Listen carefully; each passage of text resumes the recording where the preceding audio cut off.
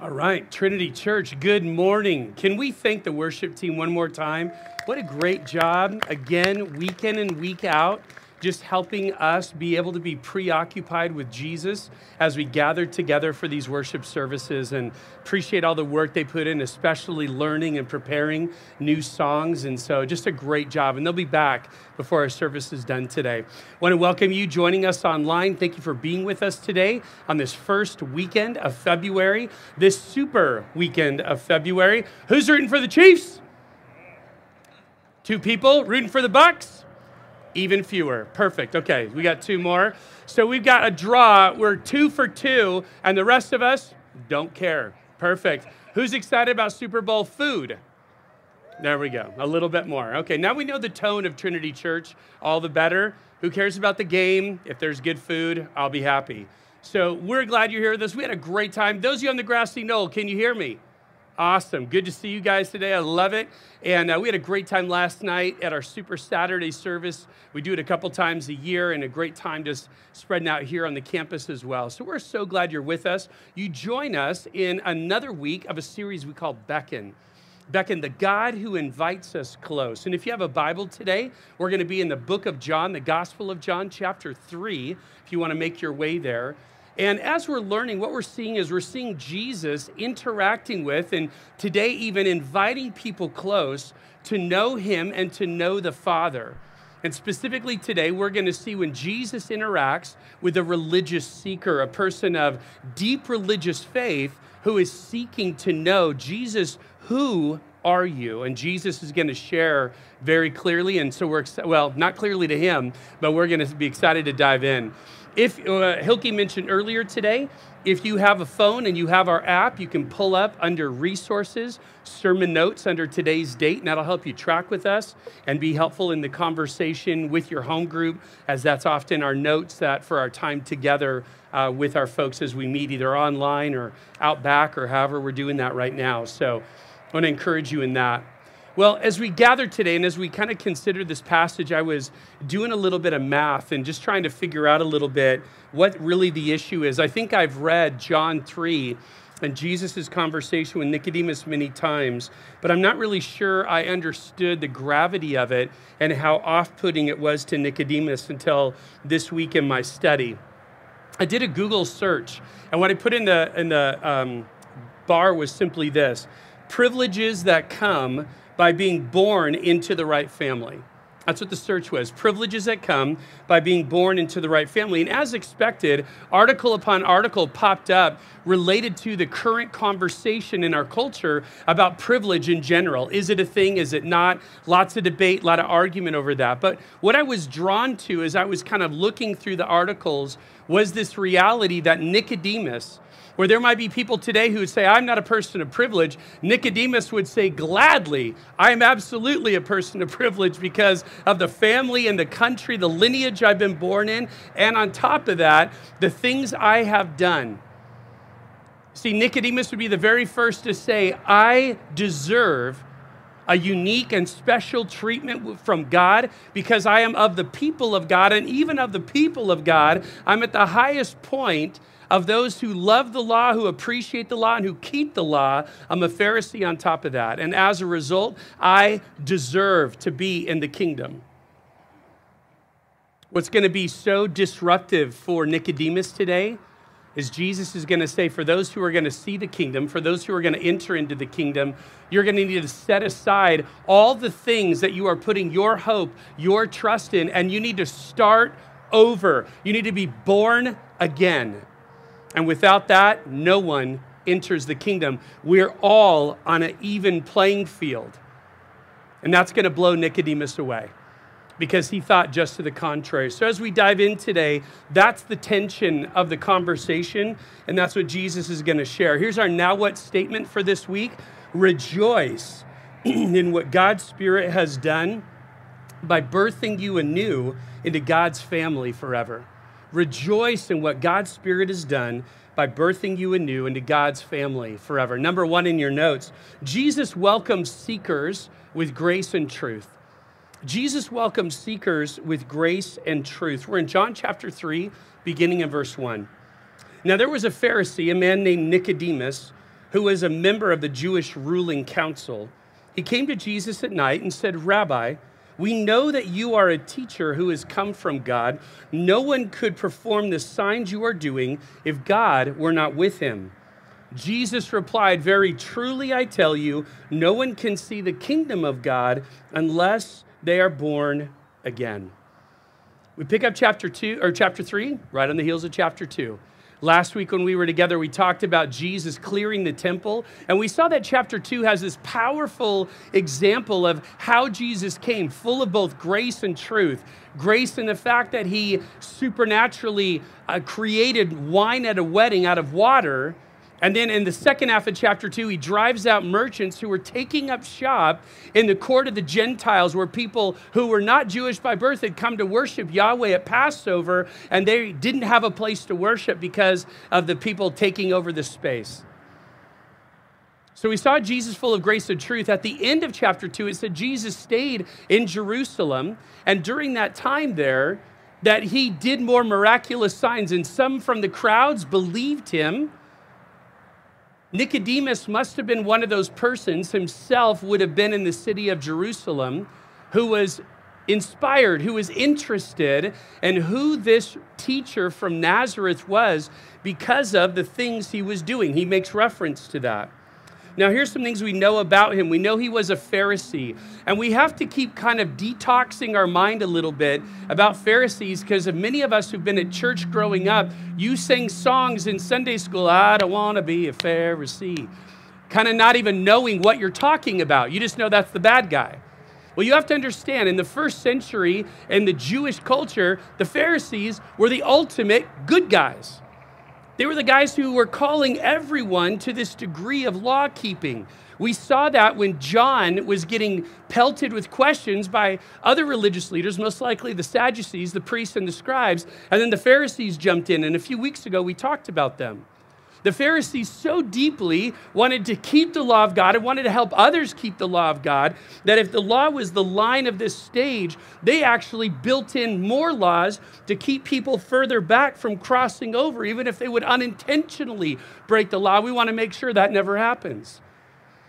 So these guys were the religious elite of the Jewish culture. Some of them had become incredible hypocrites, calling other people to obedience to God, but they themselves not. But that's an overstatement to say every Pharisee was that way, because I believe Nicodemus was quite different. And we're going to unpack a little bit more. Now, beyond the idea that he was a Pharisee, John, because John is writing to people like us who don't know Jewish culture, John says he was a part of the Jewish ruling class or group. Well, literally, that's the word Sanhedrin or Sanhedrin. This is a group of 70 men that were the upper crust of the crust. This was the most elite of the people in Israel who knew the former covenant, the Old Testament, literally had it memorized. That's going to be huge today as we talk about the conversation Jesus has with Nicodemus. Had it memorized, and look at a little bit of even the way that they met. They convened every day except festivals and the Sabbath. So on a given normal week, 6 days a week, the Sanhedrin met together. And if you think about it, the Old Testament law would have been primarily in the books of Genesis, Exodus, Leviticus, Numbers, and Deuteronomy, the first 5 books, the Torah of the former covenant. And before we think, sometimes we think that the law of Israel was primarily or solely spiritual, about how people respond vertically to God. And it has a lot of information of how the people were to respond to God, but it has a lot of information of how people were to respond horizontally to one another. It was literally their law, the way they are to conduct themselves vertically and horizontally. So in a sense, Nicodemus is a lawyer, a lawyer. This is what he did. They convened, and there were lower courts that would judge matters, but the Sanhedrin was the power that claimed powers that lesser Jewish courts did not have. And as such, they were the ones to whom all questions of the law were finally put. So this is going to be crucial today in our understanding of the conversation Jesus has with Nicodemus. Nicodemus is not Pete off the street. just normal dude hanging out in Jerusalem. He is of the upper crust of understanding the former covenant, the then covenant at this point, and knowing it backwards and forwards. That's why Jesus is going to be confounded. Nick, why don't you get it? Because he should have. It was all over the scriptures of the Old Testament. Some make much of the idea that Nicodemus came to see Jesus at night. And I think when you look at it and you think of how early this was, and even what Nicodemus says, we know that you are this unique teacher from God. I don't think it was necessarily to escape persecution. I just think we don't know. It might have simply been Jesus is busy. The crowds are around him all day long. I just want to have a private conversation. That seems to happen best at night. So the only conjecture I simply want to put in is none at all, and simply say it was what you've heard. It was Nick at night. That's what it was. But there's not necessarily a whole lot of reasons of necessarily all the stealthiness aside from I want to have a private conversation. Now, Nicodemus attributes to Jesus that he is a teacher, and I got to say, that is no small compliment from the teacher of Israel. I mean, when you're a Sanhedrin member and you're saying to Jesus, Rabbi, man, that's big stuff. That's a huge sense of acknowledgement that he gives to Jesus in that. And by saying that, though, I want you to know he wasn't signifying his belief in Jesus as the Messiah. He's simply saying, you're a unique teacher who's come from God, and watch why. Because we know nobody can do the stuff you're doing unless God is with him. Back in the former covenant, were there unique teachers or spokespersons for God who could do supernatural things, who weren't the Messiah? They're called Moses. They're called Elijah. They're called Elisha. Sure, there were lots of prophets that God used not only to speak truth, but to do supernatural signs to get people's attention. So that's about the credibility level that Nicodemus is giving to Jesus at this time. And it's interesting, it's that same kind of logic that Jesus will use often when these same religious leaders are going to come at him over the course of the book of John. He'll just ask the question, I do stuff that people can't do and don't have any excuse for, explanation for. Who do you think is giving me the power to do this? So it's just a common understanding. There's got to be something up with this. Now, it's interesting, Nicodemus uses interesting language. We know that you come from God. Well, when I read the text pretty simply, it looks like two guys are having a conversation, but one of them is talking about themselves in the first person plural. That's always weird, right? Anytime you have a conversation and it's only with one other person and they start talking about themselves as we, you're a little bit confused.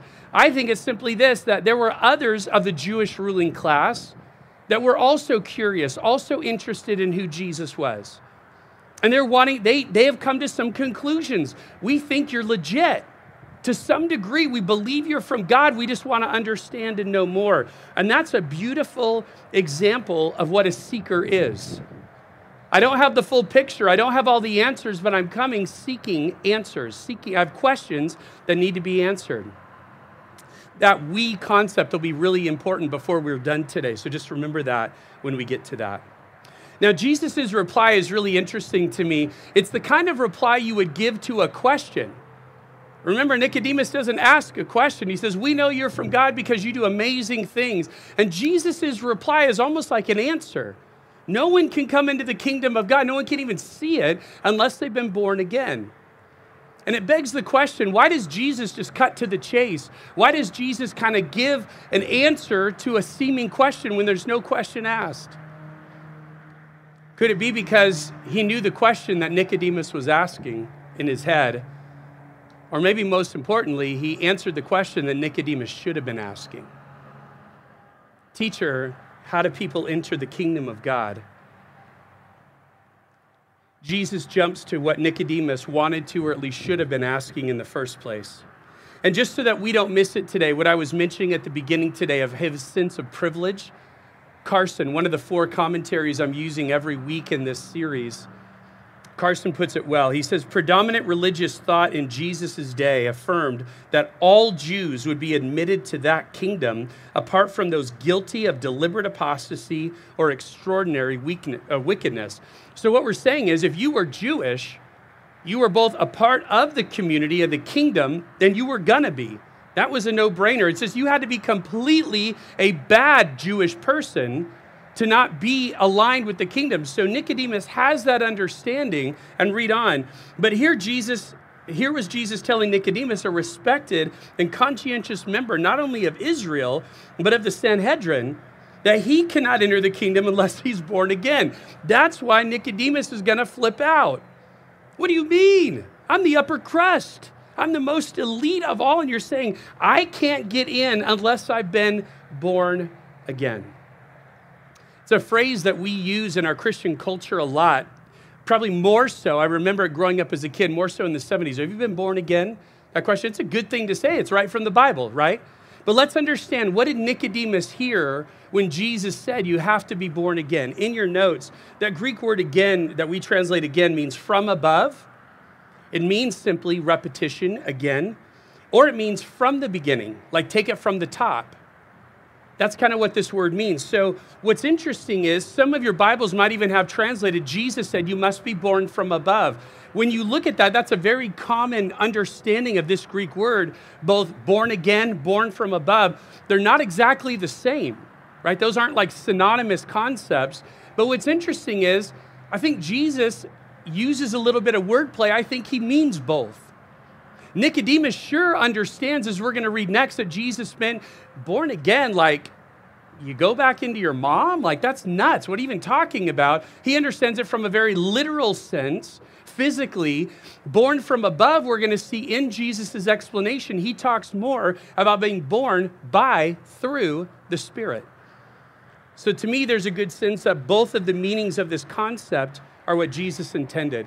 But I really love the way that John Calvin helps us understand by Jesus saying, you must be born again. You must be born from above. Look at the implications in your notes. By the term born again, he means not the amendment of a part, but the renewal of the whole nature. Hence, it follows that there is nothing in us that is not defective. That's a powerful statement, one that we're going to amplify even more next week. Number 2 in your notes, being born again is an act of God's Spirit, making you new and making you his. Being born again is an act of God's Spirit, making you new and making you his. Reading on in verse 4, Nicodemus answers, how can someone be born again when they are old? Surely they cannot enter a second time into their mother's womb to be born.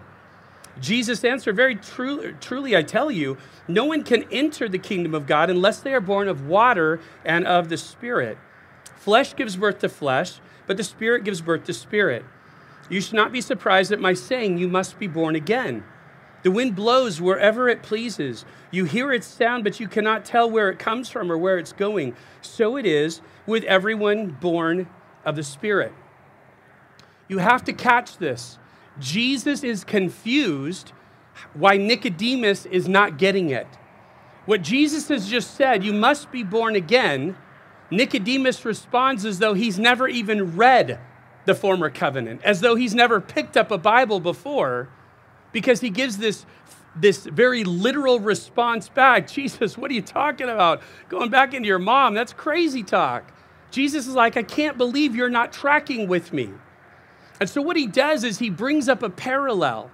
He's just said no one can see the kingdom of God unless they've been born again. Now he uses a parallel thought. He says it again, very truly. I tell you again, unless you cannot enter the kingdom unless you've been born of water and of the Spirit. So this is really important for us to know. This phrase, being born of water and the Spirit, is a parallel idea to being born again or born from above. So he's going to amplify it. And what we're going to see in a minute is Jesus has said, you must be born again, born from above. I think one of the reasons Nicodemus doesn't want to hear this is, what do you mean I got to go back to square one? Jesus, I've been living all my life as a privileged Jew. All the work I've been putting into being a Pharisee of the Sanhedrin. And now you're telling me I got to start over. I think it's more than I don't understand. It's I don't want to understand. But Jesus says, let me make it clear. And he's going to say this phrase, water and the Spirit. Now, I did a lot of commentary work on this phrase this last week. And I can tell you of the 4 commentaries I read, they all disagree. So this is a challenging concept to understand. I think it's somewhat relatively clear knowing who he's talking to. If he was talking to Pete off the street, I think there'd be a lot of reasons to have conjecture. But again, remember, he's talking to a guy who knows the Old Testament, literally has it memorized. And so when he makes allusion to water and the Spirit, Nicodemus should have been picking up on that. So when we talk about this idea of Israel's teacher, I want to simply show, I think what he's alluding to is throughout the former covenant, God's authors of the Old Testament would write often about the need for the presence of water to both be cleansing and nourishing, as well as the presence of the Spirit that brings revival to God's people. Look at these passages from Ezekiel chapter 36, verse 25. This is literally 3 verses. Listen to this. I will sprinkle clean water on you, and you will be clean. I will cleanse you from all your impurities and from all your idols. Watch this. I will give you a new heart and put a new spirit in you.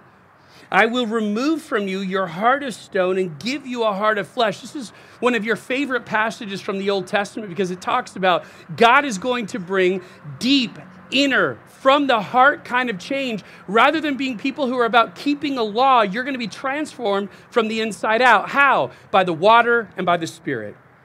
And I will put my Spirit in you and move you to follow my decrees and be careful to keep my laws. Catch that. Because you will have the Spirit of God, you will be moved to live in a way that pleases me.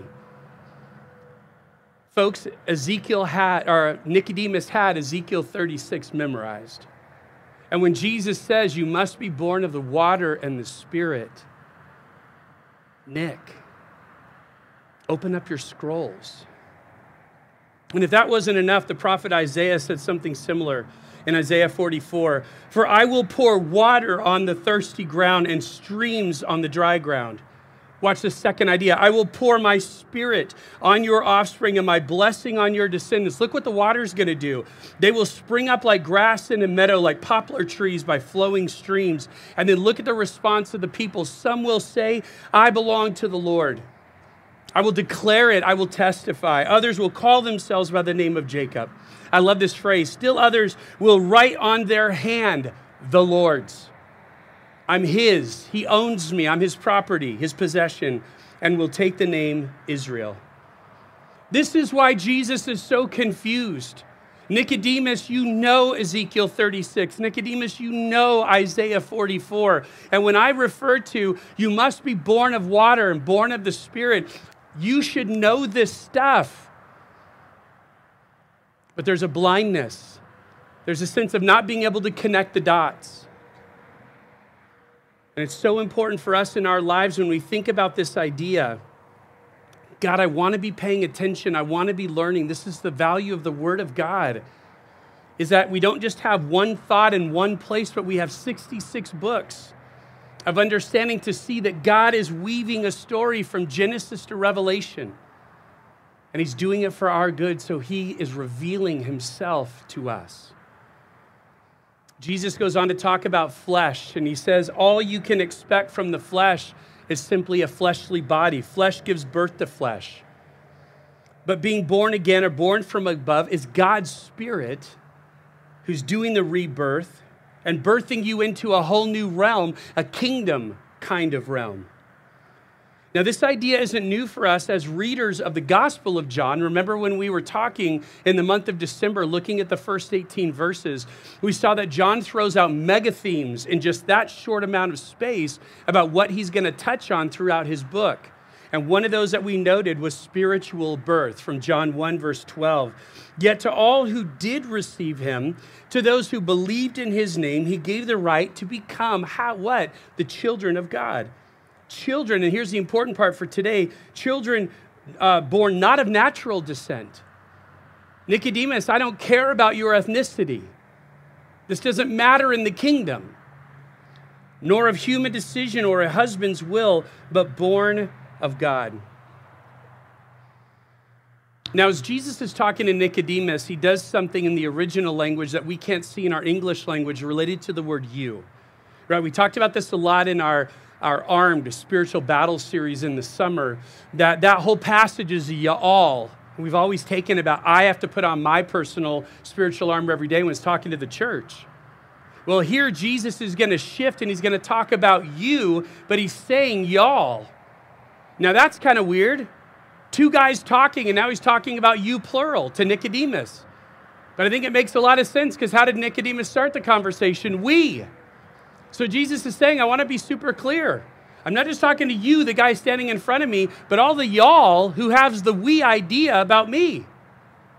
You all need to be born again. You all need to understand. This isn't just something about the guy I'm sitting across from. This is true of everyone you brought to the table today.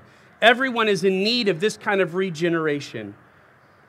And though it might not have been available to Nicodemus prior to this conversation, the Apostle Paul was going to write much about the Spirit's role in our spiritual rebirthing into the family of God. And it's important for us to note today, it's not just from the Gospel of John, but look at Romans chapter 8, verse 14. For those who are led by the Spirit of God are the children of God. The Spirit you received does not make you slaves so that you live in fear again. Rather, the Spirit you received brought about your adoption to sonship. And by him, by the Spirit, we cry, Abba, Father. Watch this. The Spirit testifies. The Spirit himself verifies with our spirit that we are God's children.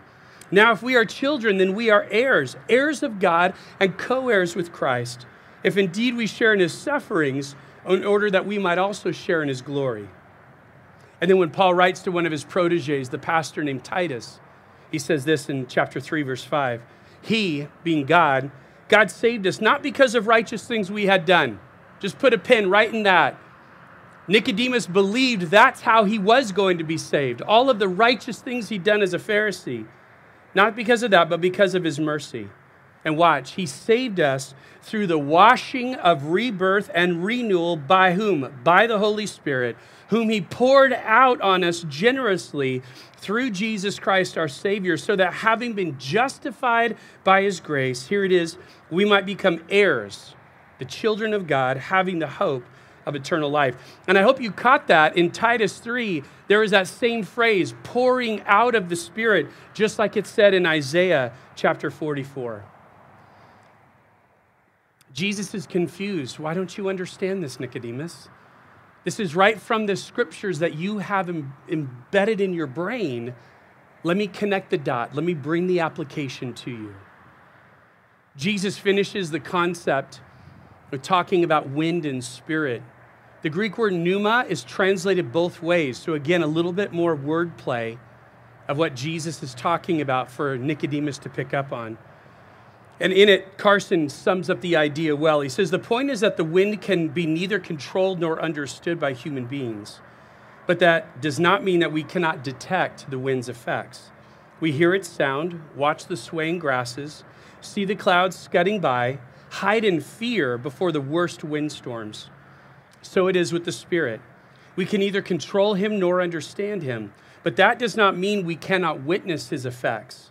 Where the Spirit works, the effects are undeniable and unmistakable. Finally, today, number 3, to those reborn, the Spirit provides a new understanding of spiritual realities. To those reborn, the Spirit provides a new understanding of spiritual realities. Chapter 3, verse 9. Nicodemus asked, how can this be?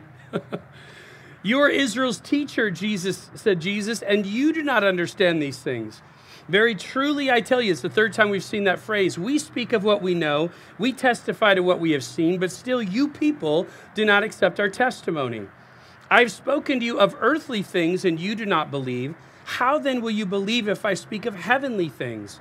No one has ever gone into heaven except the one who came from heaven, the Son of Man. So all that further explanation, Jesus alluding to Ezekiel and Isaiah, still Nicodemus stuck. How do you go back up into your mom? He just doesn't get it.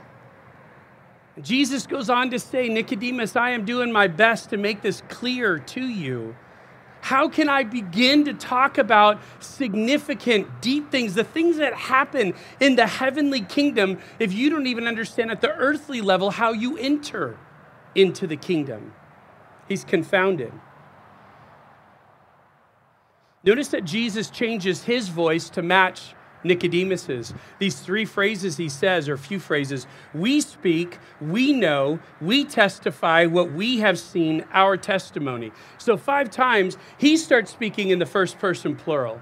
I think it's in the same way. It's always funny. You got 2 guys all by themselves talking about lots of people that they represent. Nicodemus saying, I represent people who are wondering about you too. Jesus says, I represent the Father and the Spirit. And as part of the triune Godhead, I am literally him talking to you, the one that you have been awaiting, looking for century after century, generation after generation. He is sitting in front of you.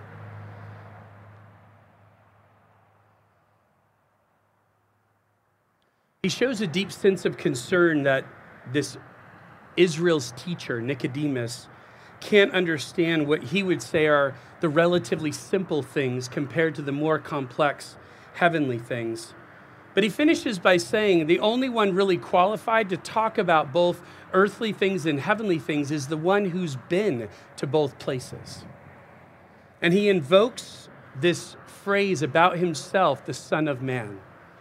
12 times in John's gospel, Jesus is going to refer to himself as the Son of Man. And there's so much we could say about that, but more than anything, I just want you to see where that phrase comes from. And when Jesus invokes it with a guy who has the book of Daniel memorized, Nicodemus knows what he's talking about.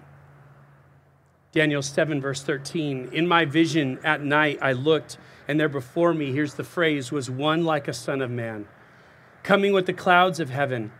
He approached the Ancient of Days, a phrase for the Father, for Yahweh, and was led into his presence. He was given authority, glory, and sovereign power. All nations and peoples of every language worshiped him. His dominion is an everlasting dominion that will not pass away, and his kingdom is one that will never be destroyed. Jesus is saying, because I'm the one who's been given authority, glory, and sovereign power, I have the right to speak authoritatively about a kingdom, specifically mine. I'm the one who's talking to you today, Nicodemus, a kingdom that will never be destroyed. And I want you to see for yourself, just by a form of affirmation, what you've come to do today, whether online or on lawn. You've come to be one of those peoples who is adding your voices of praise and glory and affirmation that Jesus is exactly who the Bible tells us he is. And he is the Son of Man who has been given authority over the kingdom. I love that we get to see ourselves, as it were, in Scripture. There's more to this conversation in John 3 that we're going to leave intentionally for next week. But I do want to finish by saying this. I think at the point of what we've seen, and we're not going to see Nicodemus in this conversation speak again. So we see him say 3 things. Number 1, you got to be from God because you do some crazy stuff we can't explain. And then 2 other times, what? He's confused. So we don't walk away from John 3 going, man, Nicodemus gets it. Or man, Nicodemus is ready to follow Jesus. But I wanted you to know today, because of where we're going to go differently a little bit next week, that Nicodemus shows up 2 more times in this gospel. And I think what happened in this conversation with Jesus, though it looks more confusing than anything, is that there were seeds that were planted that were going to take root and that were going to grow. John chapter 7, verse 48. Have any of the rulers or of the Pharisees believed in him being Jesus? No, but this mob that knows nothing of the law, they're all morons. There is a curse on them. Verse 50, Nicodemus, who had gone to Jesus earlier and who was one of their own number, so this is a conversation among the Pharisees or among the Sanhedrin, he asked, does our law condemn a man without first hearing him to find out what he's been doing? Tacitly speaks up on Jesus' behalf. But maybe most impressively, after Jesus' death in John 19, verse 38, later Joseph of Arimathea asked Pilate for the body of Jesus. Now Joseph was a disciple of Jesus, but secretly, because he feared the Jewish leaders. With Pilate's permission, he came and took the body away. He was accompanied by Nicodemus, the man who earlier had visited Jesus at night. Nicodemus brought a mixture of myrrh and aloes and about 75 pounds. I think you can make a pretty good case that by the time John's gospel comes to an end, that Nicodemus demonstrated some sort of saving faith, some sort of followership in this now crucified Messiah. And the interesting thing is, in the people in your relational world who've not yet put their faith in Jesus, it's doubtful they're going to know the Old Testament to any degree like Nicodemus did. But I want to remind you that their problem, their lack of understanding is the same.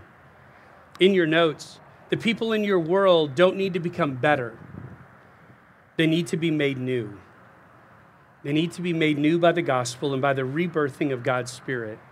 And as you continue to be a person of influence, as you continue to be praying for the people in your relational world, as you continue to be inviting them to things like worship service and other events, just know it's not on your timing, but it's always on the Spirit's.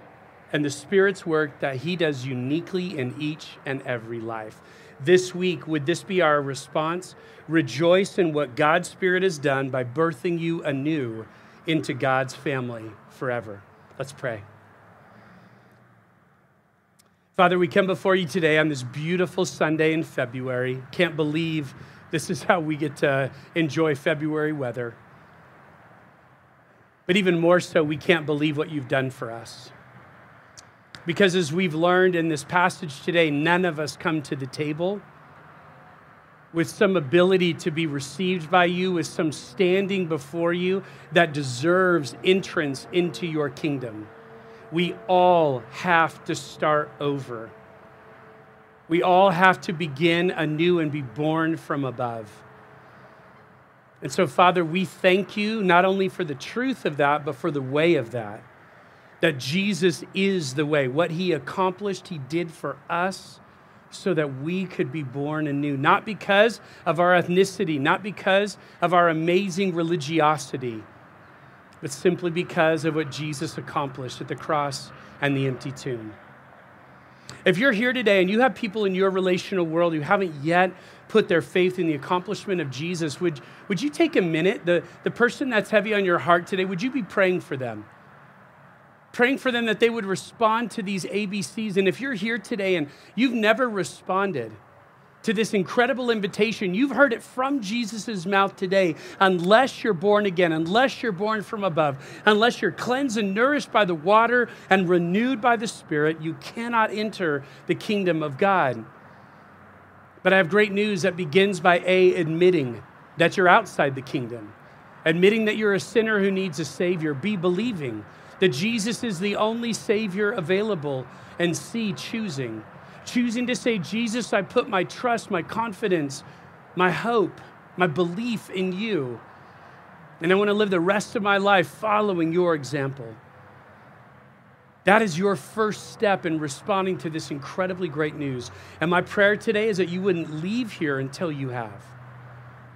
Father, we love you. Thank you for the incredible just encouragement and the hope of not only being the children of God, but Father, being your heirs. And as we sing this song, would you reverberate in our spirits today, we are who you say we are. We love you and we pray in Jesus' name, amen.